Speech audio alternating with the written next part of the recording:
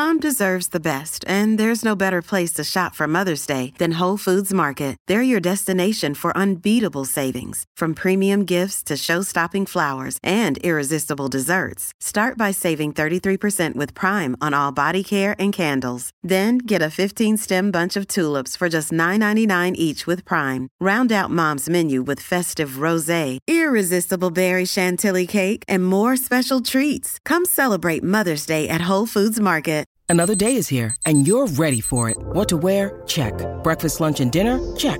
Planning for what's next and how to save for it? That's where Bank of America can help. For your financial to-dos, Bank of America has experts ready to help get you closer to your goals. Get started at one of our local financial centers or 24/7 in our mobile banking app. Find a location near you at bankofamerica.com/talktous. What would you like the power to do? Mobile banking requires downloading the app and is only available for select devices. Message and data rates may apply. Bank of America N.A., member FDIC.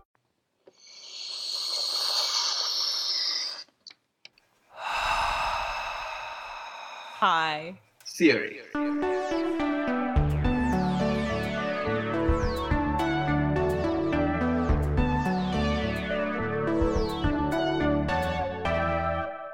Welcome to High Theory. In this podcast, we get high on the substance of theory.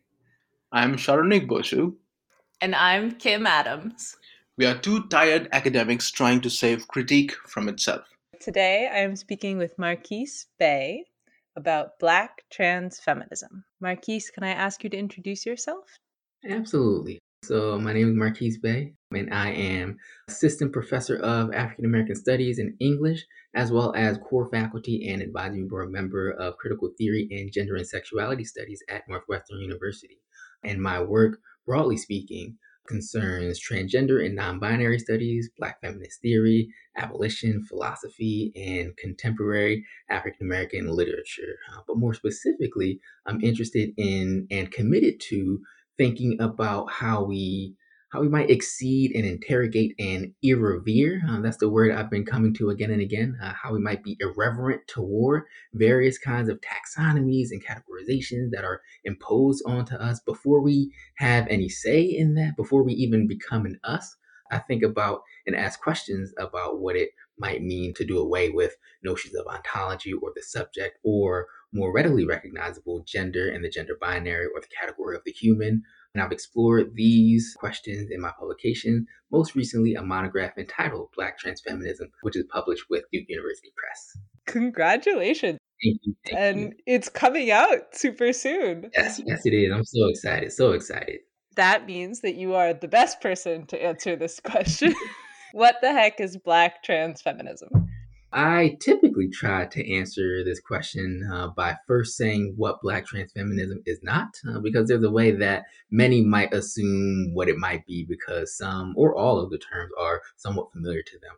So Black trans feminism is not simply to emphasize or talk about Black trans women. Black trans feminism is not just an amalgam of the things that Black trans women have said or done, but instead, for me, and the way that I theorize and think about it, with the intellectual and socio-political help of a variety of others, Black trans feminism is more akin to a posture or a disposition or modality. When I say Black trans feminism and try to promote that, I'm speaking about a politics, a mode of doing and agitation and engendering at the very limits of ontology, or ontology being the question of being, what it means to be, what parameters have been imposed as the scope of being. I'm speaking about a practice that seeks to unstitch the fabric of various kinds of institutions and ideas about personhood. I'm speaking about how we subversively, interrogatively, unrelate to power's grasp. That's how I think about Black trans feminism. It's a modality and a way of inhabiting and exhabiting the world and all the categorizations and discourses that attend to that world. And it's not simply an identity that one holds or possesses. So that's kind of what Black trans feminism is not. And the fundament of Black trans feminism, then, I would argue and have argued, is a pervasive notion of both abolition and radicality.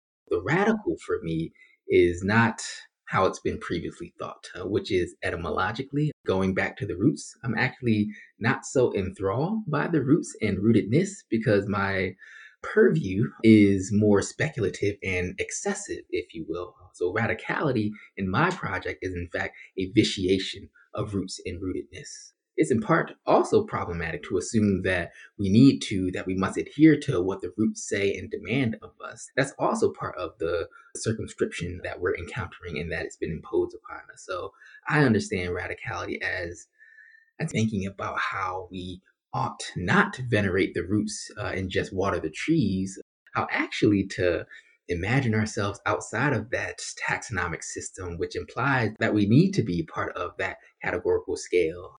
How can we be unenthralled with the fixity of trees and roots and desire something else? So that's radicality to me. And that's one of the kind of underlying tenets of Black trans feminism. And then abolition, for me, the other fundament of Black trans feminism, is robust and burly as I understand it. It allows us to know that we cannot hold on to some of the things that are ultimately violences and colonial impositions, even if they are familiar and feel good. And I'm reminded here of Saidiya Hartman, who says that this kind of project makes everyone freer than they actually want to be. So abolition, or at least the kind that I envision, will make us freer than we might want to be, because it's an abolition not just of obviously bad things like prisons or racist institutions, but rather it's a constant practice of eradicating modes of carcerality and how we conceive of gender, of race, of personhood, how we conceive of our relations with other people or history or traditions. So abolition seeks also to vitiate and undermine that as well, because in that we uncover or enact the kind of freedom we might only be able to dream of. So that's how I'm understanding Black trans feminism via all of that. How do I use Black trans feminism? As someone who traffics in the abstract and philosophical, I'm not always very good at, but it's a great question nonetheless. So I think the brief answer would be that we use it generously, by which I mean we allow it to sit with us and live with us. It's not a thing we deploy only in moments of intense struggle or political agitation. It emphasizes the quotidian and the quiet, because it's not about those spectacularized moments. It's about those constant tinkerings and tremors that move us in different ways and ask us to move differently in relation to others. We do this by reconfiguring how we make friends, how we talk to people. Do we gender them before we even know them, or do we suspend gendered assumptions? Do we only commit to these politics or movements because we think the people in them look like us, or do we commit because of the aims and goals and imagined futures that it espouses? Do we rail against the system, or do we carve out pockets of joy and life lived otherwise? So Black trans feminism asks us to do these things. It may not be about erecting something at all necessarily. It might be, I think, much more fruitful and interesting to think of how we can come to something like what we might have been through radicality and abolition, through a project not of putting things together necessarily, but of viewing the gloriousness of how things fall apart and fall away. Because in the shards lying there is, to me, a mosaic of pieces you can pick up and carry with you, fondle it in your hand, you can tuck it in your pocket, discard it, you can stomp on the shards and grind them into smaller pieces, or you can step over them and walk into the sunset. That's how we use Black trans feminism, capaciously, graciously, in the ways that we can, allowing it to open us up to asking different questions and being different kinds of things and think and say things that may not have been thinkable or sayable. That's how I think we can use Black trans feminism in a really capacious and generous sense. One of the things you suggested is that we might use this to rethink our relationships with others. Yeah. So it seems to me that oftentimes our relationships with other people are predicated on the various categories and logics that have been imposed upon us. And so even in the way that we relate to friends and loved ones, we so often operate on logics that come from coloniality, come from white supremacy, come from various kinds of capitalistic investments. And I think Black trans feminism would then allow us to get outside of those things, to think much, much more radically. Do I think about how my relationship to a loved one should not be predicated on that loved one's ability to adhere to traditional family values, or that I can extract certain kinds of labor from them, emotional and physical labor from them? Or do I think about them as someone who is worthy of being loved, worthy of being encountered on grounds that they self-determine? That's, I think, a real way that we might interact with people on different kinds of grounds. It's not simply about extracting or expecting certain things that ultimately adhere to the violent ways that we categorize people, how we can open ourselves up to other people being and doing and emerging on grounds that are otherwise than what we have right now. There are ways that other people that we're in relation with also assume that they need to adhere to certain kinds of guidelines and requisites. If we engage them on terms that are, I think, ultimately that abolish the terms of coloniality, white supremacy, etc., that also allows them to express themselves and experience themselves on in ways that don't have to adhere to those things. So it's a reciprocal project as well. It might be really scary for a lot of people, It right? is. It is. It's so scary. Yeah. Because if you get rid of all those structures, it's like, those were the things that are Mhm. holding the subject together. And if they're gone, you worry, is there a self?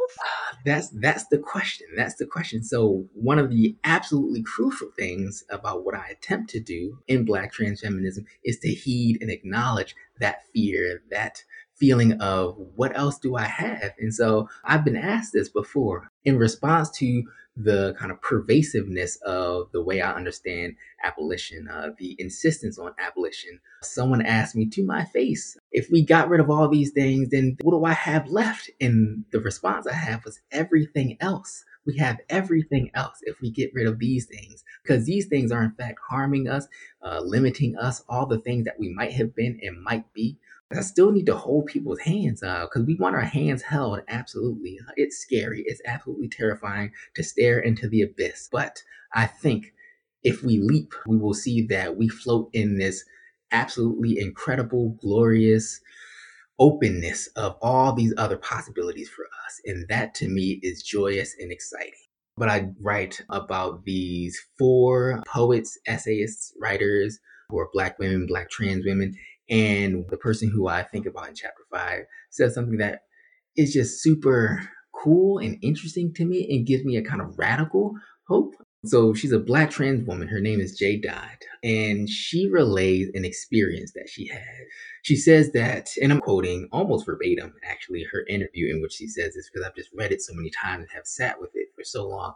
But she says that this dude at a party came up to her and asked her, "Are you a man or a woman?" And she responds, "I'm your question. That's as whole as I can be right now." So insofar as gender is an apparatus of capture and captivity, which is why the project of Black trans feminism has an abolitionist relationship to it. But J. Dot seeks and enacts and engenders an outside to that. And that's what intrigues me, what's possible and joyous and lively on the outskirts of the very order that touts itself as having no outskirts. That's one enactment of Black trans feminism, saying to a society that asks of you and demands of you the either or of man or woman, that we are in fact the very question that throws the categories into crisis. And I love that moment so much. That's something I attempt to continue to emerge through, this really generative refusal of these violent binaries, etc.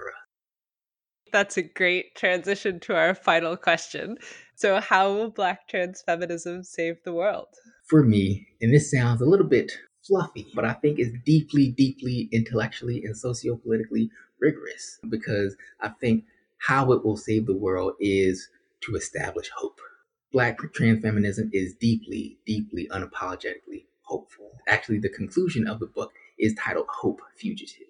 And what I try to show is that this mode of thinking and doing necessitates hope. So, in the face of retorts that might point to the pervasiveness of anti Blackness and trans antagonism and white supremacy and all of these things, Black trans feminism asks different kinds of questions like, what of the underground ball scenes and clandestine gatherings where life is stolen? Why does it seem that the modes of living that move beneath the radar of social and literal death do not register as representative of Blackness and transness? Does not this very insistence on the mattering of our lives and livelihoods, of wanting something other than this, make a difference, however illegible it seems to the powers that be, which are not the only powers that matter, nor is power itself the only thing that needs to be appealed to. There are, to me, Black and trans and feminist worlds that have as their central aim our life and livelihood.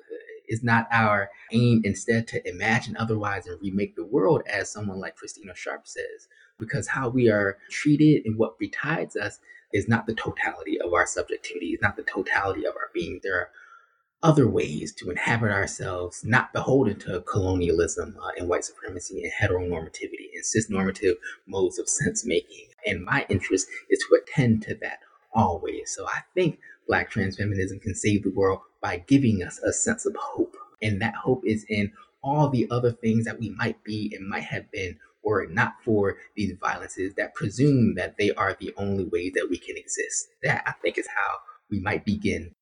So wonderful.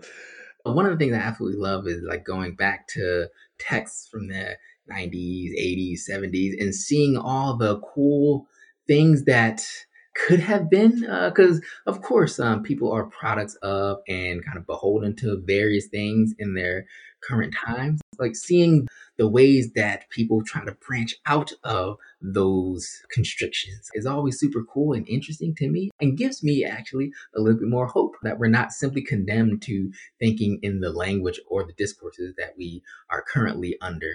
This kind of yearning for, or this kind of move, timid as it may be, towards something else, even if it's flawed in a whole bunch of ways, but there's still the insistence and the impulse to get outside of all these things. And that's one of the things that I always look for. That impulse to get outside is always really interesting and appealing. Marquise, thank you so much for coming and speaking with us. Thank you so much for having me. This was an absolute delight. And thank you for listening to High Theory. If you like our podcast, please review and subscribe on Spotify, iTunes, Patreon, or wherever you get your podcast fix. Sharonik Bosu manages our social media presence. Owen Quinn composes our theme music, and Kim Adams and Sharonik Bosu edit our audio. You can also find us at hightheory.net. We hope you have a highly theoretical day.